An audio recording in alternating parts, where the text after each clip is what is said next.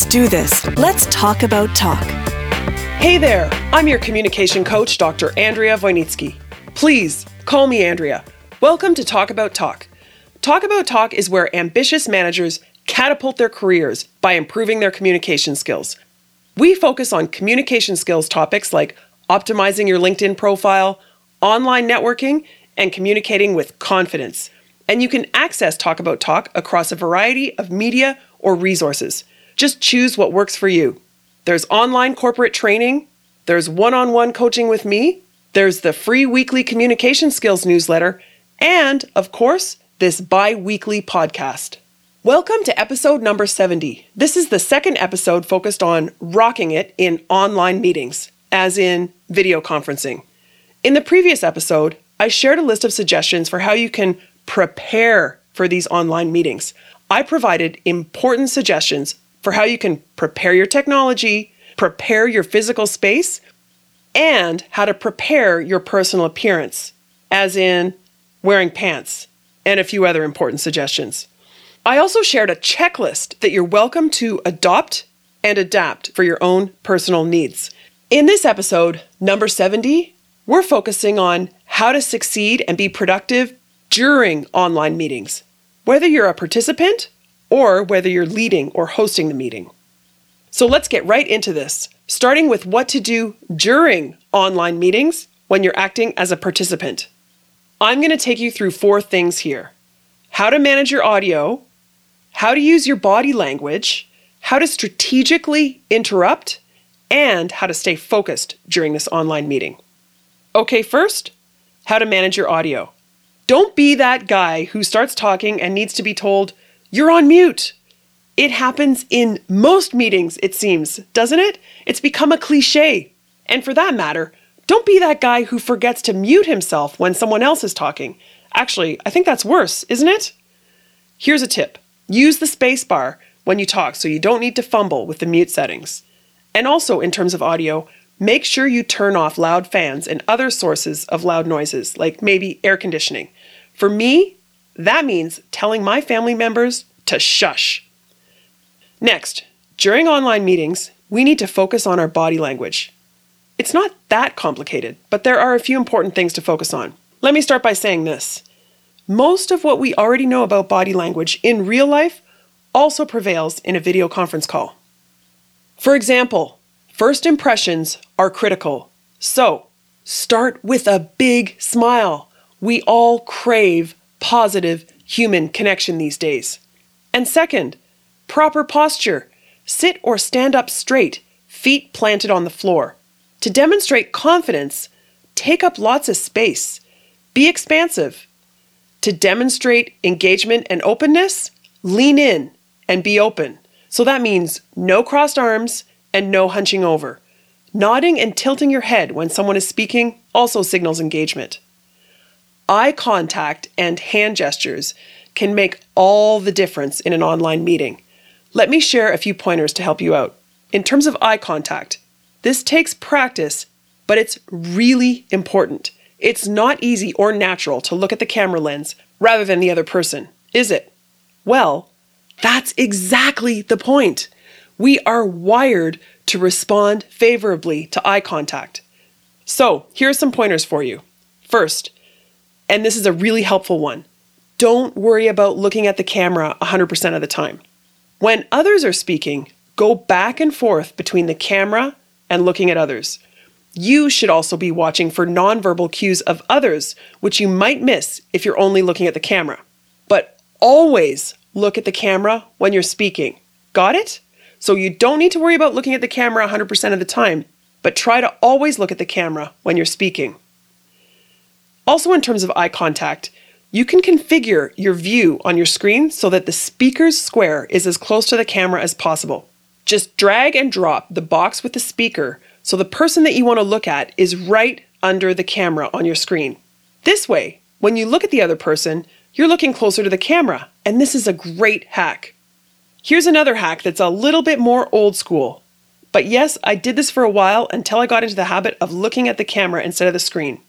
Tape a note next to your camera lens with a star or maybe the words, "Look here," to remind yourself to look at the camera. Moving on to what to do with your hands, starting with home base. Home base for your hands when you're on stage delivering a presentation, it might be the steeple or the prism position in front of you. But what about during a Zoom call? Try keeping your hands steady on the table, not crossed and not in your lap. Then, use hand gestures purposefully. Show your palms when appropriate, and make the gestures intentional and slow. No jerky movements. Of course, you need to consider the camera frame. If your camera is too close, too zoomed in, you'll look like a talking head and we won't be able to see any of your hand gestures. If it's too far, we won't be able to see your facial expressions. So seek a midpoint where we can see your hands and you can effectively use them to communicate within the frame. Last point in terms of using your hands, no fidgeting and try not to touch your face or your hair. So there are some suggestions for your body language and specific pointers for eye contact and hand gestures. Moving on from nonverbal to verbal, how about strategic interruptions? A few months ago in the Talk About Talk email newsletter, I highlighted how Zoom makes it impossible to interrupt. The technology only allows one voice to be heard at a time. This is great news, right? It stops all the rude interruptions. But that said, sometimes we need to interrupt. Maybe we should call it interject. You know what I mean. Of course, we need to be very selective about how often and with whom we do this. You probably don't want to be interrupting your boss or your client. But how exactly do we get heard? Here are 4 ways to strategically interrupt in an online meeting. 1. Use body language. Go old school and physically raise your hand for all to see. 2. Use the technology to virtually raise your hand. In Zoom, click Participants, then Raise Hand. Everyone will see immediately that you want to contribute to the conversation. 3. You could also go to the chat function and start a concurrent written chat. And 4th, create a sign.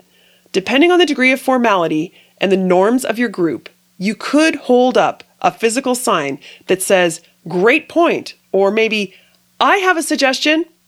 I've been in a few online meetings where people have blank paper and thick markers ready to go so they can write their own legible signs. Note, the words you write might appear backward to you because the Zoom default is to mirror your image. But don't worry, everyone else will see you and your sign normally. Okay, moving on.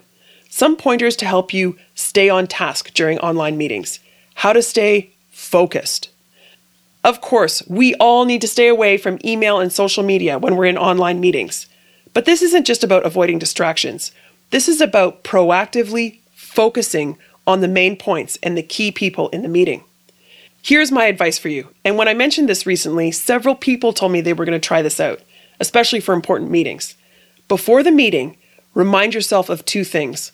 1, what are the main points that'll be discussed? Is there a framework or a process that's going to be referenced? And what points need to be top of mind? And 2, who are the key participants in this meeting?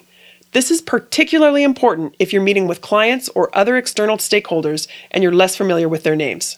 Here's the hack. I like to step it up a notch by writing these main points and key names.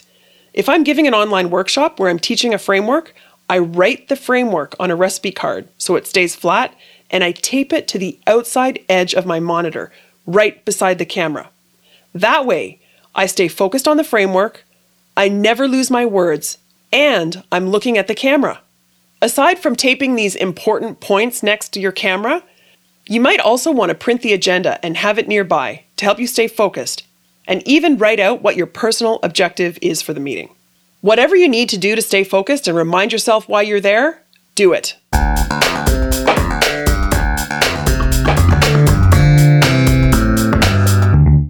Now, let's move on to what to do when you're leading the meeting. These pointers will help you maximize interaction from other online meeting participants. In other words, you're going to get them engaged and talking. This can be a huge challenge, can't it? I mean, back to us ourselves focusing on others' meetings. Have you ever multitasked when you're supposed to be focused during an online meeting? Have you ever checked your email or your social media? Come on, be honest. And when you're in an online meeting, do you ever look at your screen and wonder whether the people with their cameras turned off are paying attention? Are they even there? And maybe you've heard of people looping videos of themselves paying attention during online meetings and classes. Meanwhile, they're in another room. Here's the thing. Active participation is critical to the success of any meeting. If active participation in the meeting isn't required, then why are we meeting? This could just be an email. And it's definitely more challenging to make people feel engaged and connected in online meetings, right?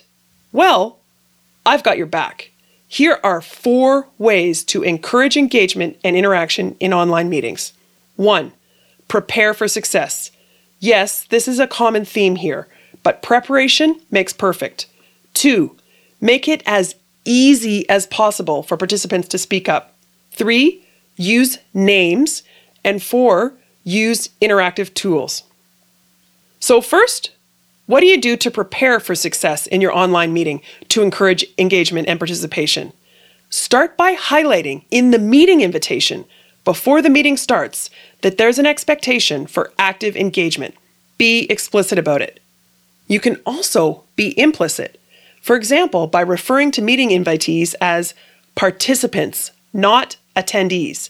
They will be participating, not just listening. Then, invite only those who are necessary. The more people in attendance, the more people will feel anonymous, and that's not a good thing.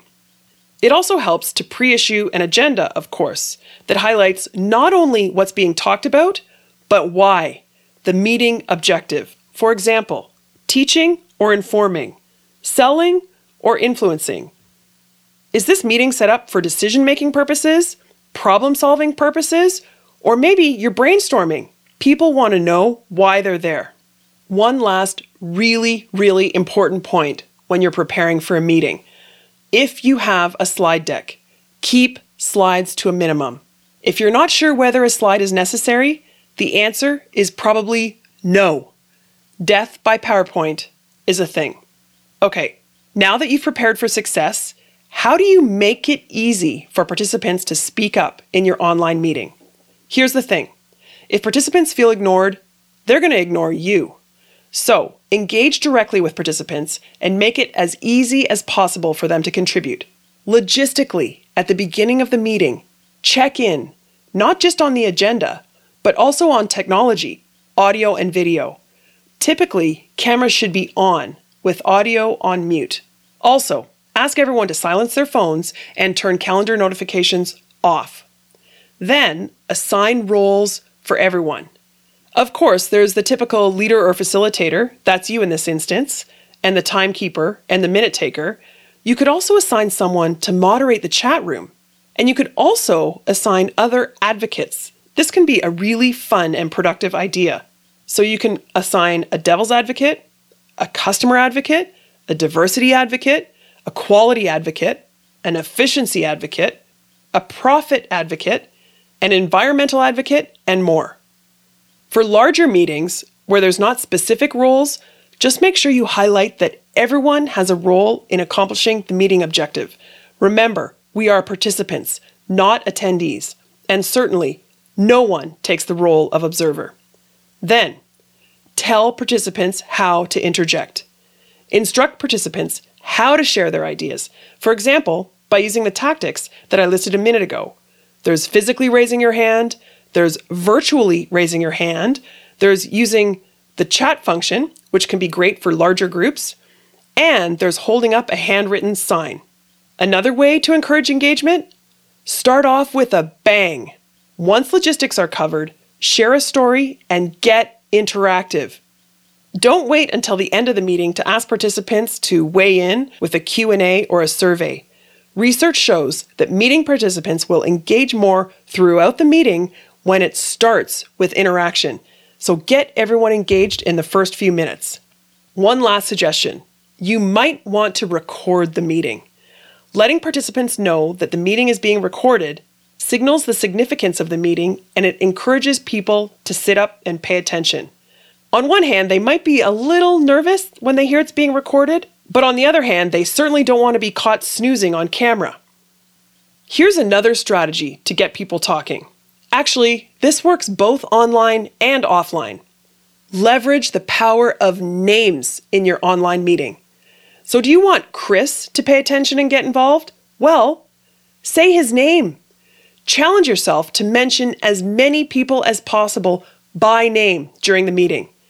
And you don't need to cold call Chris, but do mention his name. Perhaps even flatter him. I noticed yesterday that Chris was working really hard on Chris's contribution to that project was invaluable. People sit up and pay attention when they hear their name. And speaking of names, there are several valid reasons why roundtable introductions are standard at the beginning of most face-to-face meetings. It gets people interacting. But introductions in virtual meetings can be complicated, so you might have to be creative. Depending on how many people are in attendance, you might create a slide in advance that lists all meeting participants, and then you can use this list to cue the introductions. You could also pre-issue a question, or maybe just ask a question in real time that each person can use to introduce themselves. Something like, what room are you in your house where you're Zooming from? Or, what surprised you about working from home? Or maybe it's show and tell. Show us one of your favorite books, or something else. For larger groups, you might want to ask participants to introduce themselves in the chat room while you're going through meeting logistics. Or you might split participants into subgroups of 3 to 5 people to meet separately. Then, at least participants will know a few people in the meeting. Last, in terms of names and interaction, here's a great tip. Ask participants to change their display name. So, for example, you could ask participants, what do you want to be called? Make sure that shows up underneath your square. Or you could make it a game. Ask people to include their first name and then pick a nickname, or maybe their first name and then how they're feeling today on a scale of 1 to 5. Yes, updating your display name can be a fun, interactive exercise in itself. There's Andrea, she, her, or maybe you write it phonetically. Andrea, or nicknames. Big Red. Be creative. Okay, moving on. Beyond your meeting preparation and using names, how else can you encourage active engagement in that online meeting that you're hosting? How about using interactive tools? Most obvious here, use the built-in interactive tools from the hosting platform that you're using. As the meeting host, you can pre-program various polling options with multiple choice surveys, yes/no questions, and more. You can also use the chat function. I've attended online conferences where the chat room was the best part of the event. Fast-paced, on topic, and fun. As I said, you could also assign one of your meeting participants to monitor the chat room. If no one's engaging, they can ask questions to get the chat started. And the chat room can also be ideal for brainstorming. Aside from using what's built into your video conferencing platform, you might also introduce other interactive options.